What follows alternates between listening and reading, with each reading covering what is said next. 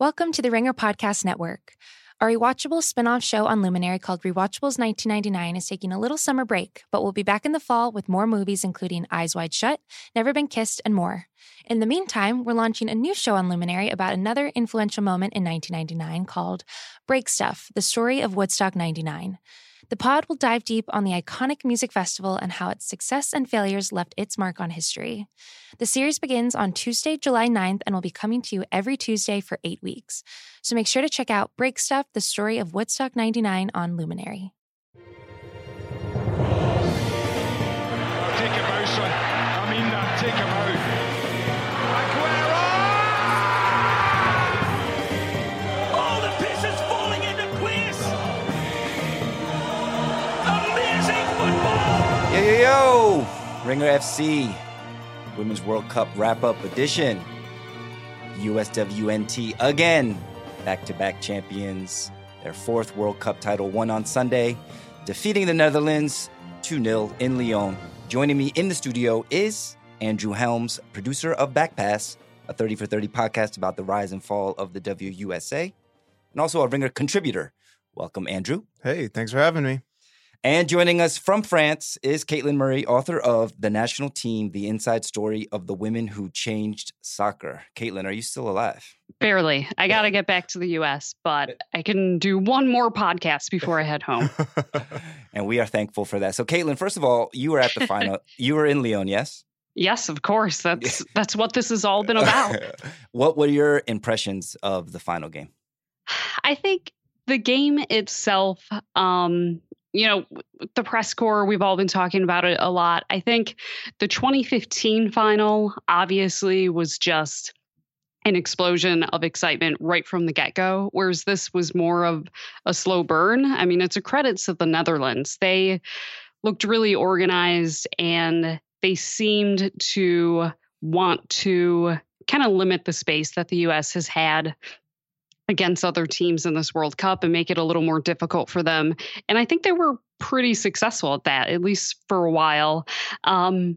So this was the first game where the U.S. didn't score within 12 minutes. So It had a really different feel than the entire rest of the World Cup has had. It was a little bit of a slower game, but then, once the U.S. scores, that sort of opens things up and then it becomes, a party again, just like the rest of the World Cup has been. Yeah, but at the same time, I was watching at home and it never really seemed, I never doubted that this team was going to win.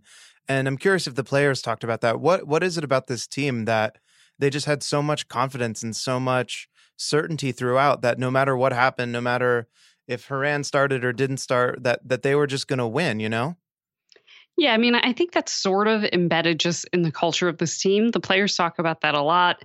It's definitely a theme in my book where the players who started with the team sort of instilled this idea of never giving up, scrapping, fighting to the very last second. And the younger players on the team talked about how the older players taught them that. And the older players talked about how when they came in, they were taught that. It's just sort of a cultural thing within this team. And I think one difference I did see from 2015 is that I think this team looked a lot closer in terms of they just seem to be more friends and there's better chemistry. And they talked a lot about there being this this family sort of atmosphere where in the past, I think there were more factions of veterans and younger players, but this group was such a mix. And Jill Ellis brought in so many young players who were just kind of thrown into things that I think the veterans embraced the younger players a little bit more. And so I think we saw a closeness that I haven't seen before. I mean, Megan Rapinoe cried in a press conference talking about her teammates. Ashlyn Harris in the mix zone last night, I asked her about it. She started to cry. It's just something special with this particular group that I can't recall personally ever seen before. No Hope Solo, no problem. Just kidding. Caitlin, I'm sure you're aware on social media and the like, a lot of USWNT fans criticizing Jill Ellis throughout the tournament for, excluding Haran or maybe playing overly conservative. Do you think it was fair, the criticism she got, or is it just something that we had to nitpick something because they were so dominant? Well, in retrospect, it would be kind of silly, maybe, because, I mean, they won the World Cup. I think, there are legitimate questions because, I do think Lindsey Horan, when she's used the right way, is the best central midfielder in the world. But it's hard to say. Maybe if Lindsey Horan plays in a couple of games where she didn't play, maybe the scoreline is even bigger for the U.S. Maybe they lose. I mean, we just don't know. I think that there are legitimate questions to ask, especially I think coming into the tournament. A question I had was why some of the veterans had been cut from the team so quickly after the 2016 Olympics. And then at the very last minute, Ali Krieger makes the roster after not being on the team for 2 years. That sort of seemed like an admission that that criticism was correct, that Jill Ellis shouldn't have cut some of those players. And it was interesting to see Ali Krieger actually get some time in the game last night. I mean, such a surprise addition to the roster. And then she ends up having to play a pretty important role in getting the U.S. this World Cup.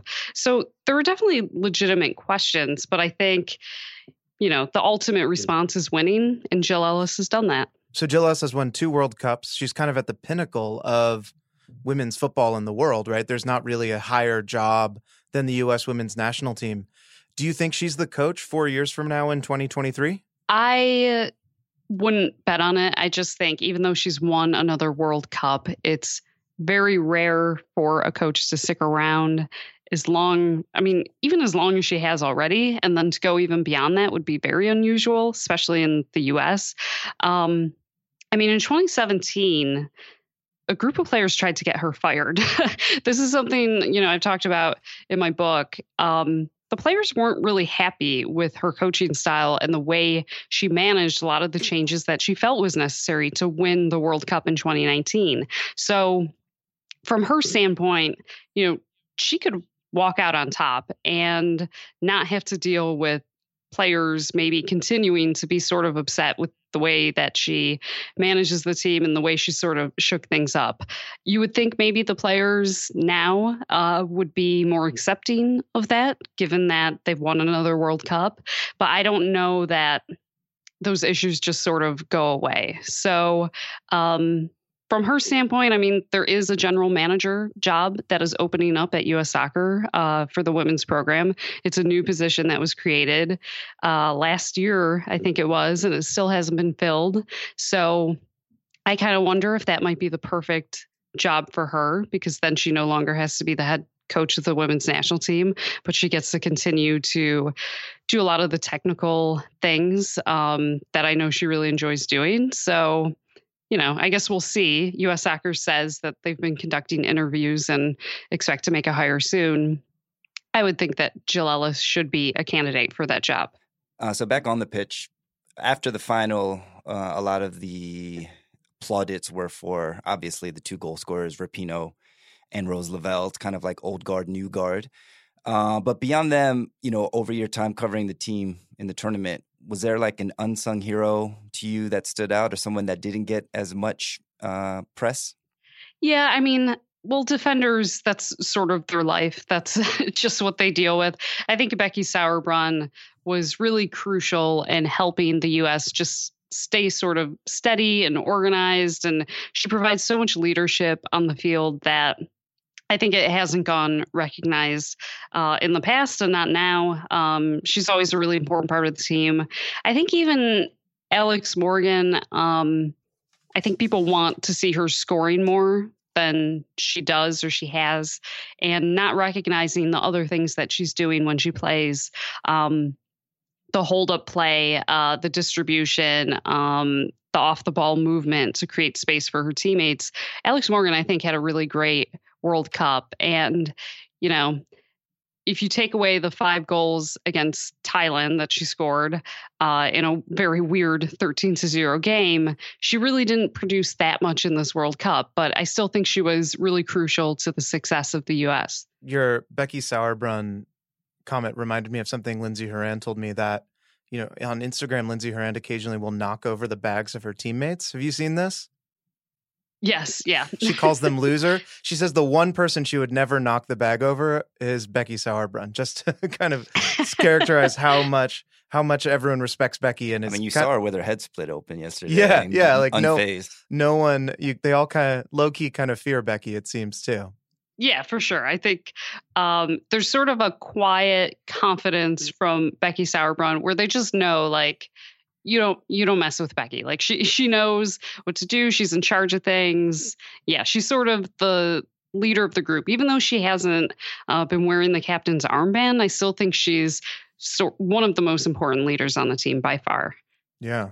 So, looking ahead, Megan Rapinoe, I think in 2023, I think she just turned 34, which would make her 38 in that World Cup. Alex Morgan would be 34. I know Kelly O'Hara, Tobin Heath, Kristen Press, that whole generation of players is all going to be reaching that age.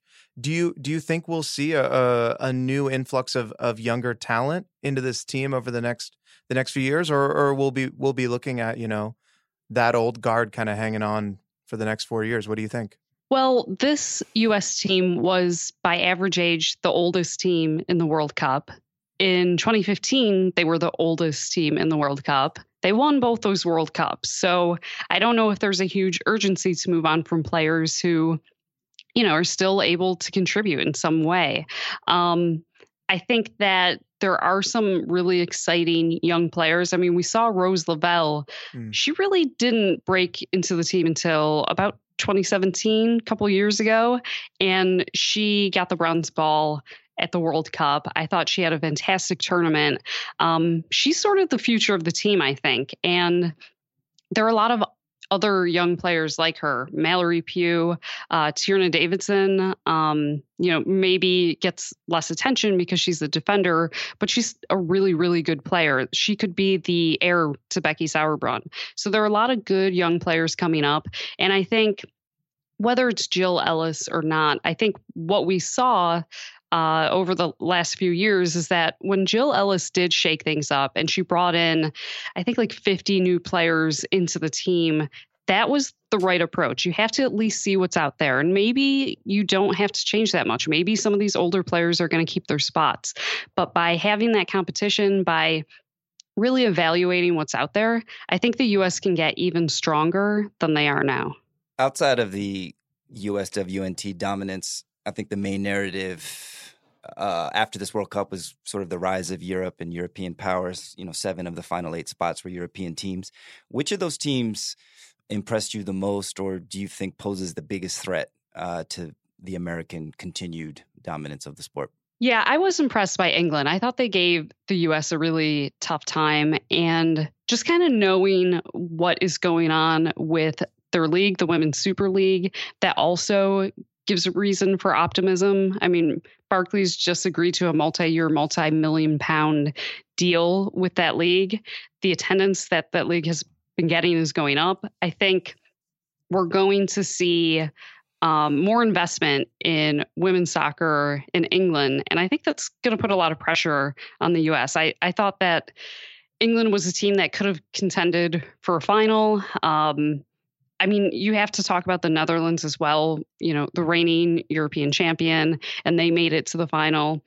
I mean, there are a lot of teams that are going to be pushing the U.S., and that is why I think they can't stand pat. That's why the U.S. needs to keep, bringing in some of those younger players. And they just won the World Cup, but now they have to look ahead to the next World Cup and start trying to keep up with, I think, more investment, more interest in Europe that is going to put a lot of pressure on the U.S. One of the kind of final narratives coming into the World Cup was this question about the issue of equal pay. Now that the women have won back-to-back World Cups, and I just saw the overnight TV ratings for the final were 20% higher than the men's World Cup last year. Should we not even be talking about equal pay? Should we just pay the women more?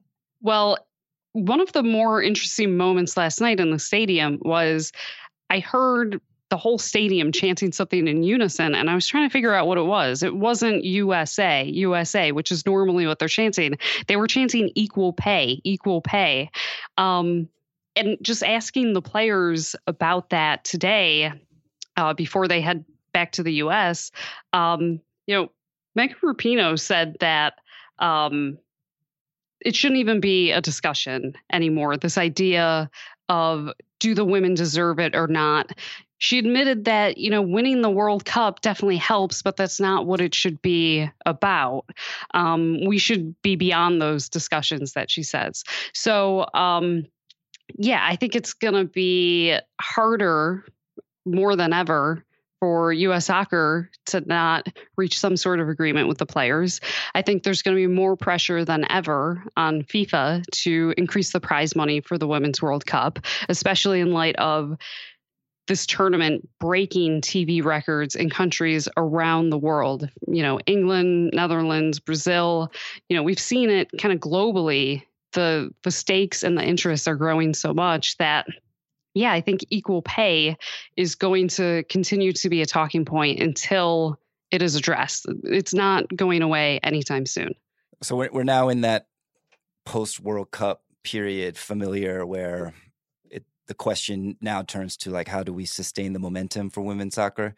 I saw that during the tournament, ESPN is picking up the rest of the NWSL games. Budweiser just announced that they're going to be a sponsor of the league, kind of jumping on the bandwagon. Do you feel like it's different? Because in the past, it seems like the momentum has kind of died after some time after, the end of the World Cup. Do you feel like it could be different this year? Yeah, that's a good question. I mean, there's no doubt that there is always a World Cup bump. And I think we've actually already started to see it. The NWSL games have been getting bigger crowds during the World Cup because people are just excited about women's soccer.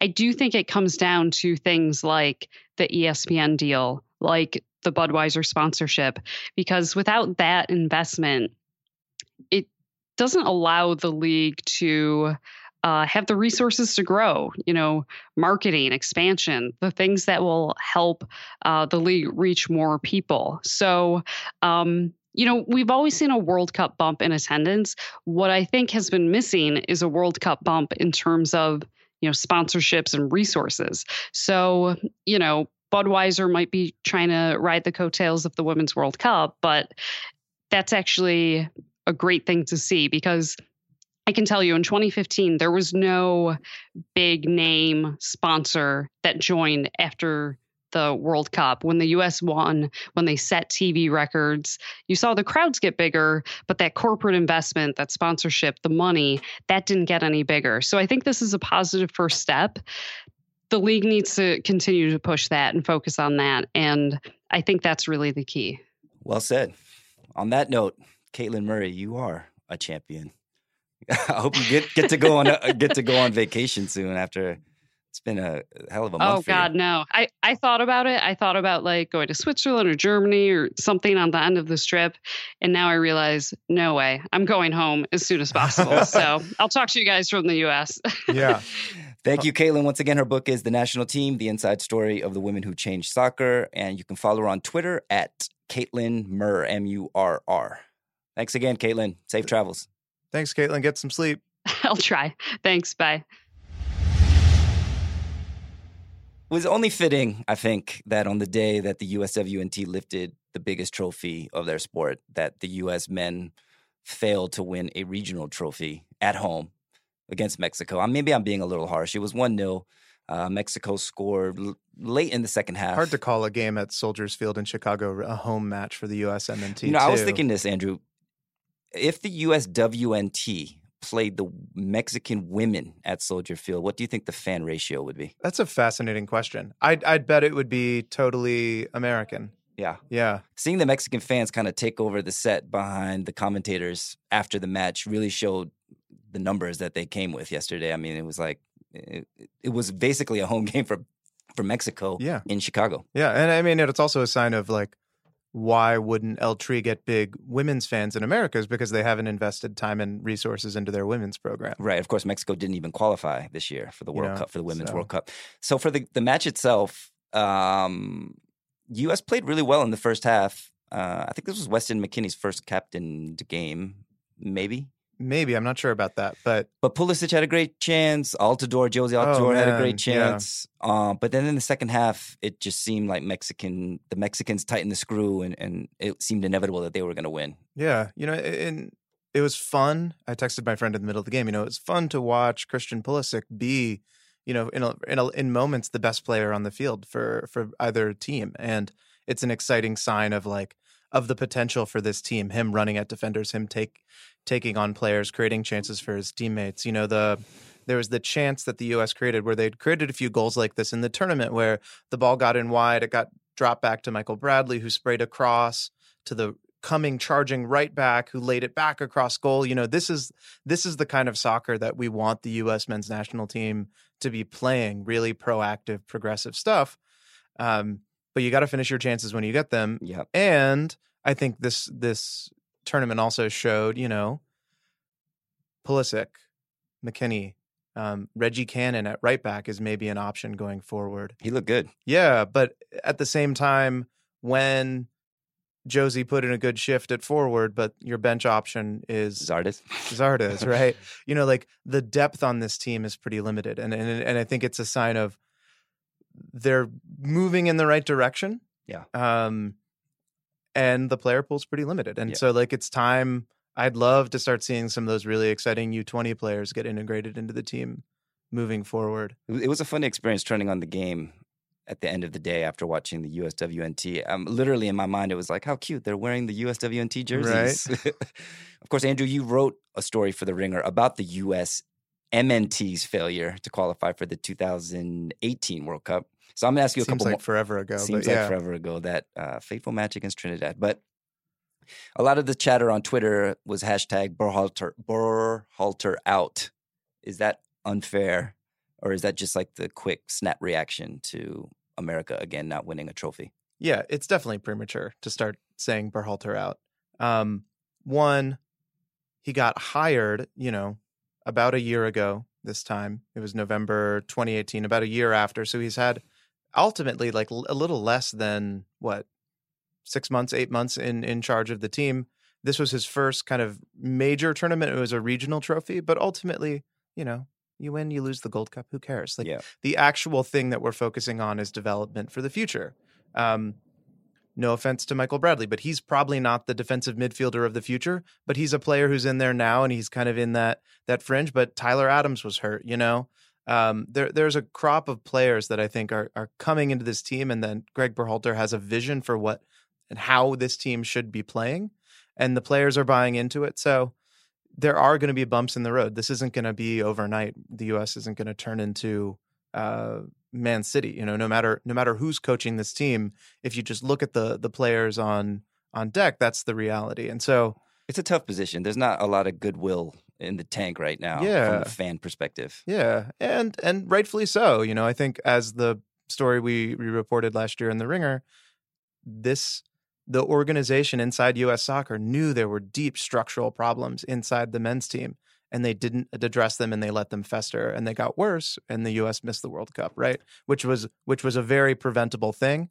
And now what this team needs, the challenge for this team is not only do you have to win, but you have to win back the loyalty of fans who, maybe don't feel like supporting it, especially when U.S. Soccer is doubling down on not paying the women equally, and just there seems like there are all these unforced errors that are turning people away from this organization.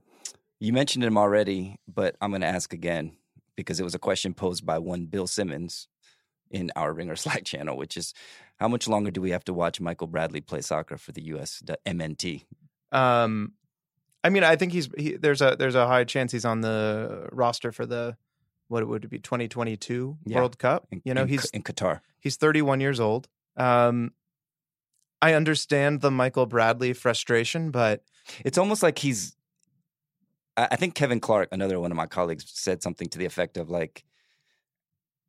no team with him seems like they're going to contend, but then the team is worse without him. So it's kind of like you need him still. Name a better defensive midfielder in the U.S. pool other than Tyler Adams, who's hurt, than Michael Bradley. Yeah. You really can't do it. And you watch some of those, I mentioned that one diagonal ball. A lot of the best U.S. kind of chances from the run of play get created because Michael Bradley hits passes that very few other players in the pool can hit. I think it's just unfairly just that bald bearded head in the middle of the pitch is just a symbol of failure, or people just see it and associate it with failure. Yeah. Yeah.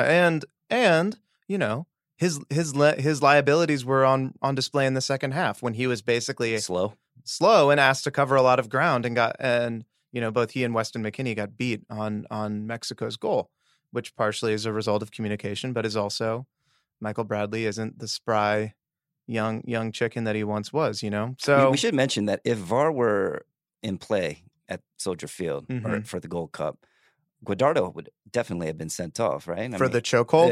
Yeah. I mean, that was pretty vicious. It was. And how did the referee not see? He was literally standing right next to him. I know. Yeah. Maybe he was scared of the fans. I know. All right, so USMNT loses to Mexico Gold Cup. Did you watch any of the Copa America final? To be honest, no. I watched. I made a choice. I was like, I can only do 2, and I was going to do both U.S. games. Speaking of, was there anything to you to Rapinoe's comments that it was unfair of FIFA to schedule 2 men's finals on the same day as the Women's World Cup final? Yeah, I mean, I think Grant Wall interviewed the head of CONCACAF and was like, "Why did you schedule the Gold Cup final?" And the head of CONCACAF, said it wasn't anything malicious. We just didn't realize it. And I think that's the fundamental problem, right? Yeah. That they're on the radar of men's soccer. They weren't even thinking about the women's tournament. Thank God it was different time zones. Right. But like that is the problem. There's not, it's kind of worse that it wasn't even malicious, that they weren't even trying to upstage it, but in the process of doing it, they did. The women's game, we're guilty of this too. We're going to we focus way more on the Premier League, on the men's game during the calendar year than the women's game. This is the one chance we have to shine a light and a spotlight and focus all of the soccer community's attention on it. And, in the middle of the halftime show for the Women's World Cup, they were previewing the Gold Cup game, And Mulan. Yeah, and Mulan. I did watch just about bits and pieces of the Brazil match. It's kind of funny and weird that the, upstart player for Brazil is named Everton because all the headlines say like Everton on the rise. He scored and Gabriel Jesus got sent off and it was a 2-1 victory. Brazil were the hosts. I think this is their first Copa in 12 years to win. So congrats to them. But let's get back to the real stuff. Women's World Cup. I'm going to bring in Julie Kliegman and we're going to talk our exit surveys. Okay, we're back and joined by my Ringer colleague, Julie Kliegman. What's up, Julie? Hey, Donnie. How's it going? Doing well. Julie's USWNT equal pay story was retweeted by none other than Hillary Clinton last week. That's true. That's amazing. How did that feel? Got the Hill cosign. Very surreal, actually. I didn't quite believe it until I saw it a few times. That's awesome. I should note that on theringer.com, great website, we have Shakir Saman's recap of the final, Brian Phillips writing about the USWNT dominance, Roger Sherman writing about Megan Rapinoe, our great American hero. And we also have a Women's World Cup exit survey. I'm going to ask the same questions to Andrew and Julie that I asked my colleagues in that survey. Check it out. So I'll start with you, Andrew. Who is your tournament MVP? Pride of Cincinnati, Skyline Chili expert, Rose Lavelle.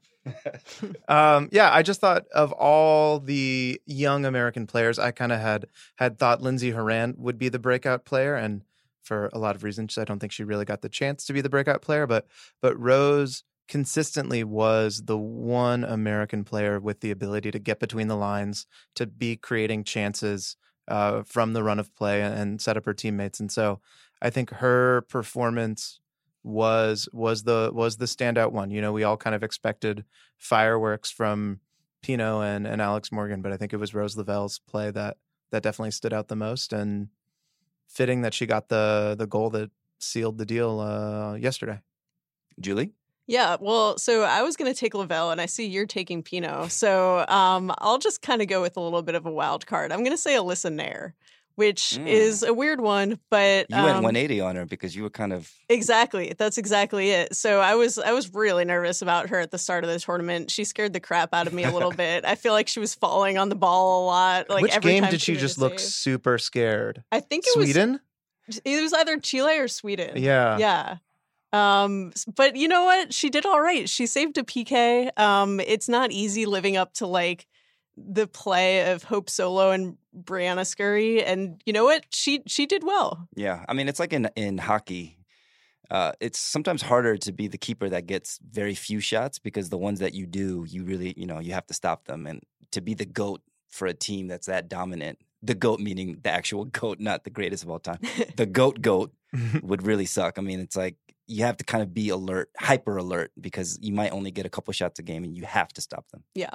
So yeah, props to her. I'm going with Pino, Megan Rapinoe, our great American hero.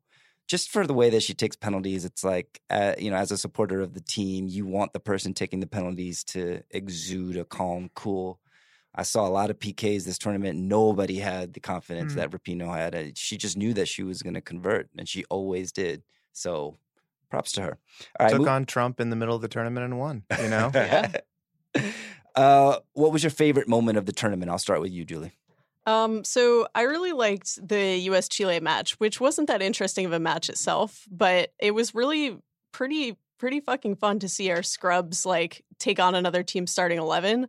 Scrubs, I'll use that in air quotes because they're still some of the greatest players in the world. But I thought that was really cool. We got a game of Jessica McDonald, which was great. Yeah. So I'd say that game. And plus Endler, the Chilean keeper. She was incredible. That would have been the goalkeeping. I know that the Netherlands keeper won the Golden Gloves, but I mean, Endler was amazing that game. Yeah. My favorite moment was actually after the tournament. After the U.S. won, I don't know if anyone has not seen this yet, but Ashlyn Harris, one of the backup goalkeepers, just put on the most blissful Instagram story of the locker room celebrations. And Caitlin touched on this earlier. It was just so cool to see this group of women who all seem to so genuinely like each other and care about each other and love each other, just get the chance to celebrate, after be drunk and have a good time. I feel like they've been carrying the burdens of the equal pay fight, Trump coming after them on Twitter, the criticisms, I think, which we're going to talk about later, about the celebrations. They've just taken shot after shot, taken all this undeserved shit, and just to have them have a moment to just have a great ass time in the locker room and pour champagne down each other's throats and watch Alex Morgan twerk in the locker room after winning a World Cup. It's like more air quotes for that. This is great. Plus, you got Pino on the bar. Oh my God! Yeah, on the video, bar. Right? I want to know. I need the oral history of who organized the bar celebration they went to. I mean, coming to theringer.com. That celebration is so well deserved. My favorite moment. I have a couple favorite moments beyond or outside of the USWNT. Anyone who knows me knows I like controversy. So there were a couple controversial moments that I will always remember vividly. One was the Scotland-Argentina group stage match that ended 3-3. Scotland went up 3-0. Argentina clawed their way back. And that final goal was a penalty retake, which was very dramatic and created a lot of talking points after. And then I really, really liked the Cameroon-England round of 16 shit show. The bad tackles, the VAR reversals, the recriminations, Phil Neville ranting after the match, the English media clutching their pearls. I kind of like those kinds of football matches. It reminded me actually a little bit of the men's tournament, the Colombia-England match, where there was all kinds of shithousery. So those two games I really, really enjoyed watching, and also what happened after the match, the discussions. All right, least favorite moment of the tournament, Andrew. It was definitely the narrative about the Thailand game and where the women, did they score too many goals? Should they have gone on easier? Should they have celebrated differently? Just that went on for like 72 hours. So yeah. It was this ridiculous media cycle. Colin Coward's chiming in. Piers Morgan's leaning in. It's like who cares? They're in a World Cup. They scored a bunch of goals. And I think they were kind of vindicated when after the game a lot of the Thai players said we were glad you kept playing hard. It would have been way more demeaning if you just kept the ball away from us for 60 minutes. Yeah. Actually, I should quickly interject that on the favorite moment tip, I thought Thailand scoring against Sweden was an awesome moment. And the tears on the sideline. Julie, least favorite moment? I've got to agree with Andrew. That discourse was just completely exhausting. And if the U.S. had kind of stopped scoring or stopped pushing, there would have been just as annoying of a media cycle around that. And, that kind of attitude toward the U.S., which I get in general, it's fine to have an attitude toward the U.S., but do it for a better reason. I mean, just calling us arrogant throughout the tournament. Maybe we are a little arrogant, but come on, like they're Back to world-class back, though. athletes. Right, Yeah. exactly. Kiss And the rings. it got to the point where there was even a controversy over the U.S. scouting the hotel they would stay in. Yeah. If I think that was a Phil if they were in Neville the final. controversy, but yeah. I felt like that was Phil Neville trying to do a Mourinho poorly. Yeah. He was like Mourinho trying to start, like Arsene Wenger the voyeur, or try to get psychologically into the US's head, and then it just failed. Yeah. All right, so my least favorite moment of the tournament, this might sound weird to you guys, but I thought that Ellen White's potential equalizer in the semifinal that would have tied the match 2-2, I think around in the 60-something minute. I was really, really disappointed that a marginal offsides reversed That was VAR, goal. right? That was VAR. Yeah. Yeah. And she was, by the, letter of the law, maybe a half a foot, like a human foot, not a foot offside. So it was disappointing because I felt like had the match been drawn at that point, we would be in for probably the most exciting 30 minutes of the footballing year. Yeah. Of course, more drama followed. There was the penalty, the missed penalty, etc. But I really wanted England to tie there because I just wanted to see what would happen. But that leads us into VAR. Julie, VAR, in or out? Kind of surprising myself a little bit, but I'm in on VAR. I mean, it has its drawbacks. As you mentioned, that was, it could have made the game way more exciting had that goal stood, and it probably should have stood.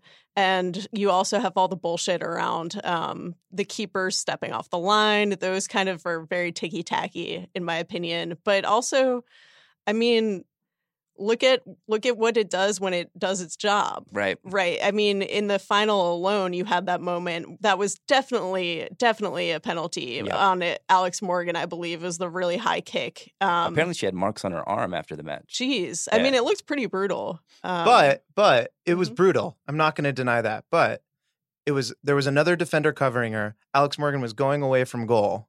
It's like one of those, the extent to which was that a clear goal scoring opportunity? It was definitely a foul, and by the letter of the law, they called it correctly.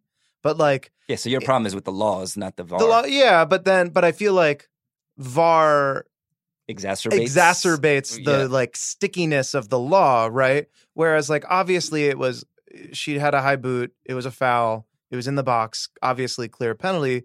But in the moment, as you were watching it, and as the ref watched it, it was like, this did not deny a clear goal scoring opportunity. I'm going to let it ride, right? Yeah. And what happens if the U.S. doesn't get that penalty? The game really only opened up then. It's funny because while I was watching it and before that penalty, in my mind, I was thinking, this is all set up for a late Dutch corner. Yeah. Set piece, and then them winning 1-0 and stunning the world. So, and it wasn't for the first time that the U.S. kind of got bailed out because against Spain, that was kind of a ticky-tack penalty as well, the Rose Lavelle play. Yeah. So you're out on VAR. Yeah, and I think I brought this up last time, but it feels like, obviously, I think our larger problem is with this ambiguity around the laws of the game, and VAR is just bringing that out. Mm-hmm. When you zero in on a high boot in the penalty area, it's obviously gonna be called a foul. But so much of the game, the Netherlands game plan was coming in. We're going to be defensive, we're going to bunker, and we're going to try and break out. And they'd done it to great effect. They were the only team that prevented the U.S. WMNT from scoring for a half, right? The U.S. didn't break the deadlock until the 60th minute, right? Yeah. And so, yeah, I don't know. I guess my point is just VAR, by being so nitpicky around the rules, are we losing some of the chance and randomness and craziness that makes soccer fun? Yeah, I'm kind of in between you. Both of you guys, I'm kind of on the fence still. I mean, Julie, to your point, VAR isn't there to make the game more exciting. It's to make it more just. Right. But then to your point, Andrew, sometimes it doesn't seem like it's making it more just. And often when I'm watching the match, I'm thinking, if VAR wasn't implemented here or if VAR didn't exist, would the outcome be less just or less fair? Mm-hmm. So it's tricky. I mean, I think if the thought or the idea was that implementing or using VAR would lessen the number of controversies or heatly, right. Hotly debated calls. I mean, it's not doing that. So I'm on the fence. I can't decide. It's funny why we consider a call made in the run of play versus a VAR call. The VAR call is somehow less just. Right. Even though ultimately it has the same real world impact. Right. Yeah, I mean, I think we're still, Julie wrote today, I think in your survey, that we're ironing out the kinks still, and I think that's accurate. And you could see that even during this one tournament, the goalkeeper on the line during PK rule, it seemed weird when they all of a sudden started calling it, but the keepers adjusted over time, and you saw very few. I don't think you saw any retakes actually in the knockout round. So, well, they also scrapped that rule for the knockout rounds, the keeper rule. Well, I think they didn't scrap the rule; they scrapped the card that they gave the card that the keeper got for breaking the rule. But I think they still kept the rule, if I'm not mistaken. I'm not sure. Somebody fact check that. All right, let's move on. We asked this of Caitlin Murray when she was on earlier, and Julie, I'm going to ask you: were we all, media, fans, pundits, whatever, wrong for criticizing USWNT manager Jill Ellis throughout this tournament? I don't think so. I really don't. I mean, I'm not going to say she was a terrible coach. She obviously led the team to victory twice in a row now. But I did find some of her calls baffling, and I think we all did. I mean, Andrew's guy Lindsay on the bench most of the tournament. Linda's upset. And also she seems to have a weird obsession with the veterans that goes beyond like logic of how much they should be played. Carly Lloyd is in there all the time. I don't know why, really. She's just always like very clearly thirsty for another goal every time she's in, at the expense of like, I don't know. We could have someone in there who's younger, get them more experience on the world stage. Did Pugh even play in the knockouts? I don't think so. Not at all, huh? Yeah. I don't think she played past Chile, maybe, or Sweden. That's what I think. Yeah. So, I mean, we also have pointed out on this podcast before that when you sub people in, they have fresh legs, and it's been proven that fresh legs actually do matter in terms of scoring goals, and yet we still keep all of our subs unless someone gets injured until the last few minutes. I think should we criticize her? Yeah and no. I mean, obviously she won, so she's got that to hang over us. Her lineups were definitely tactically flawed at times.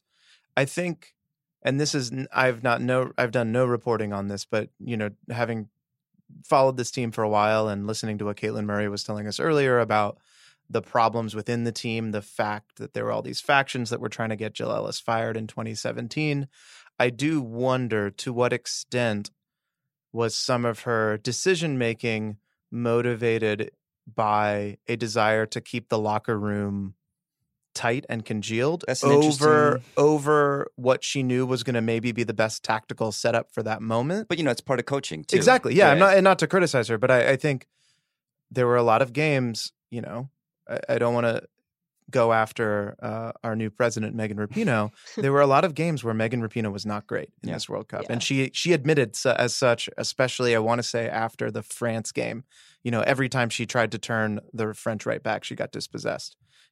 Was that a game where Kristen Press could have had a much larger impact earlier?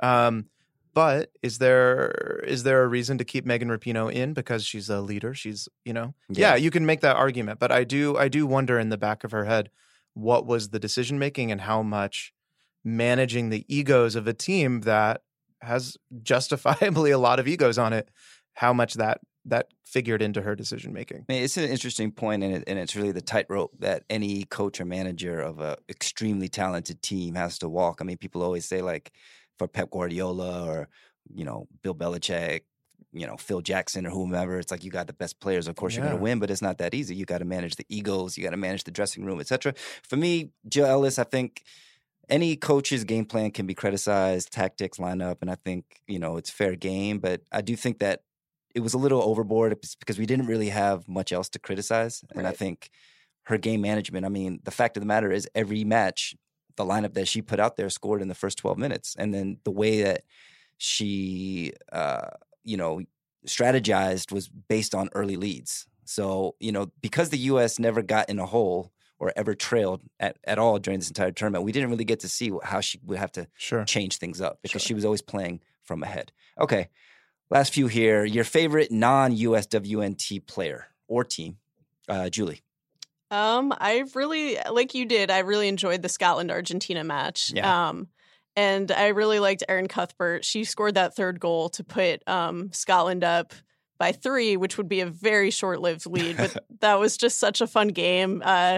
After she scored, she pulled the picture of herself. In the moment, it was a little unclear who the picture was of. And it was then like a tiny, she should have put out like an 8x11, but it was like a little like wallet a photo. poster of, but yeah, so it was a picture of herself and she kissed it. And I just thought that was the coolest flex in the world. That was a dope flex. Andrew, favorite non-American player? Yeah. I mean, I think the Dutch team were great this tournament. I really liked Danielle van de Donk. Yeah. I thought she, I was looking at the stat. She didn't actually score a goal or an assist, but just every time I watched the Dutch team play, she was all over the field in midfield and covering a ton of ground and making that team's engine run. So we should all support her this coming season with Arsenal in the FAWSL. Come on, you Gunners. Okay, so I have a few. I liked Ingrid Engen of Norway. I liked Valerie Gauvin of France.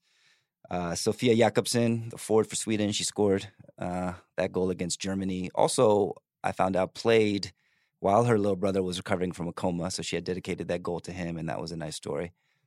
And then I have to mention Marta, the legendary Brazilian player who, after her team was ousted by the host France, gave an interview, a TV interview on the pitch, which was, you just have to watch it. Because it was literally goosebumps watching that. All right.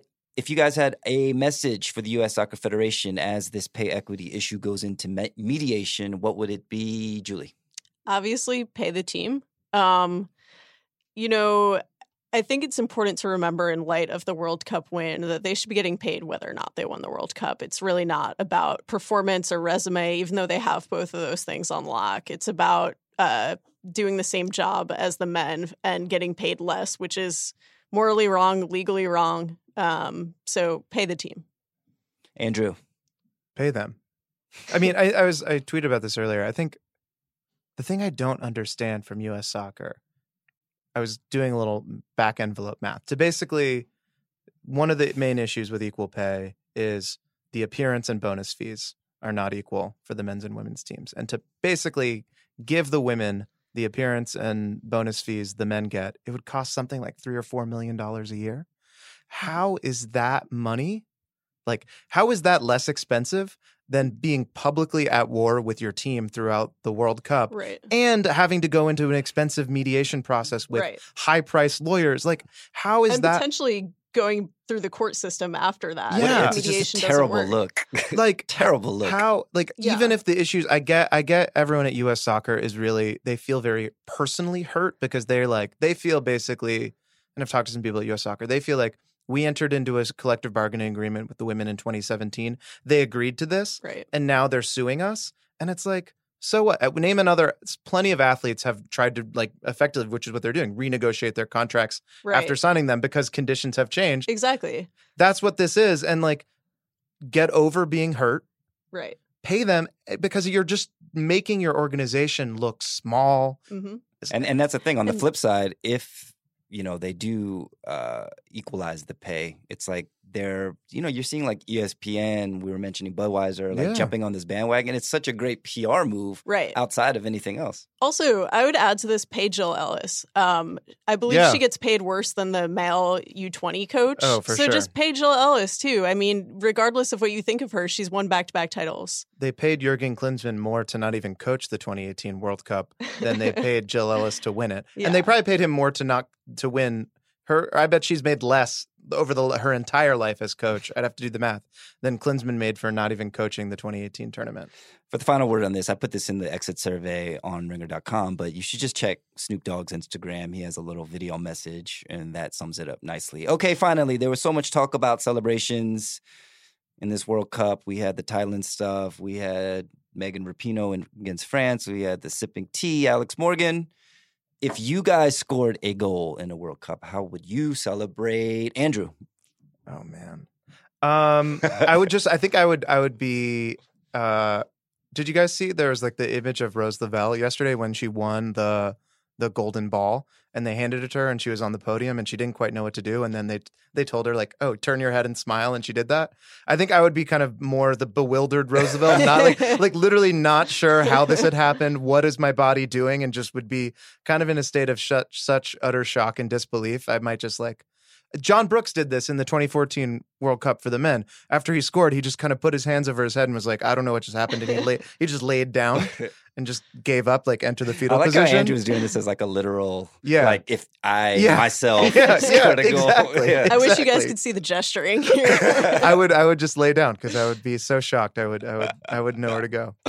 Julie. So I like the idea, sort of in the vein of Andrew's almost, is I think everyone has all these really cool celebrations, and I'm a Seinfeld fan, and I think it would just be fun to have like a dorky celebration. So I'm all about the Elaine Benes dance from Seinfeld. I love it. What would you do, Donnie? I'm going to do the thing. I mean, it's not original, but it's like you score the goal, you peel off, you're running, all your teammates are trying to like grab you and like celebrate with you. You're kind of like shucking them off, like get off me, but smiling the whole time. And you make a beeline toward the manager and you just give him or her this long emotional hug for like 3 or 4 beats. And everyone's like, oh, it must really mean a lot to both of them. And then after that hug... Is the manager Jurgen Klopp in this scenario?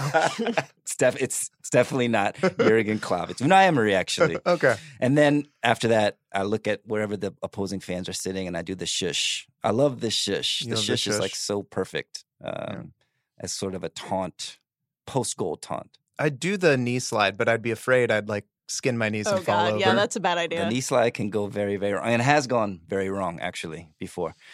All right, Andrew and Julie, thank you so much for joining me on this World Cup recap episode. Thank you. Hey, thank you. And for Ringer FC fans, our next episode will probably be sometime in August. We're going to, can you believe it? Premier League season is back. We're going to do a Premier League preview, roster TBD. Until then, go watch the NWSL. Until then, go watch the NWSL, now sponsored by Budweiser. Yeah. And on ESPN, so you have no excuse. Hell yeah. Peace.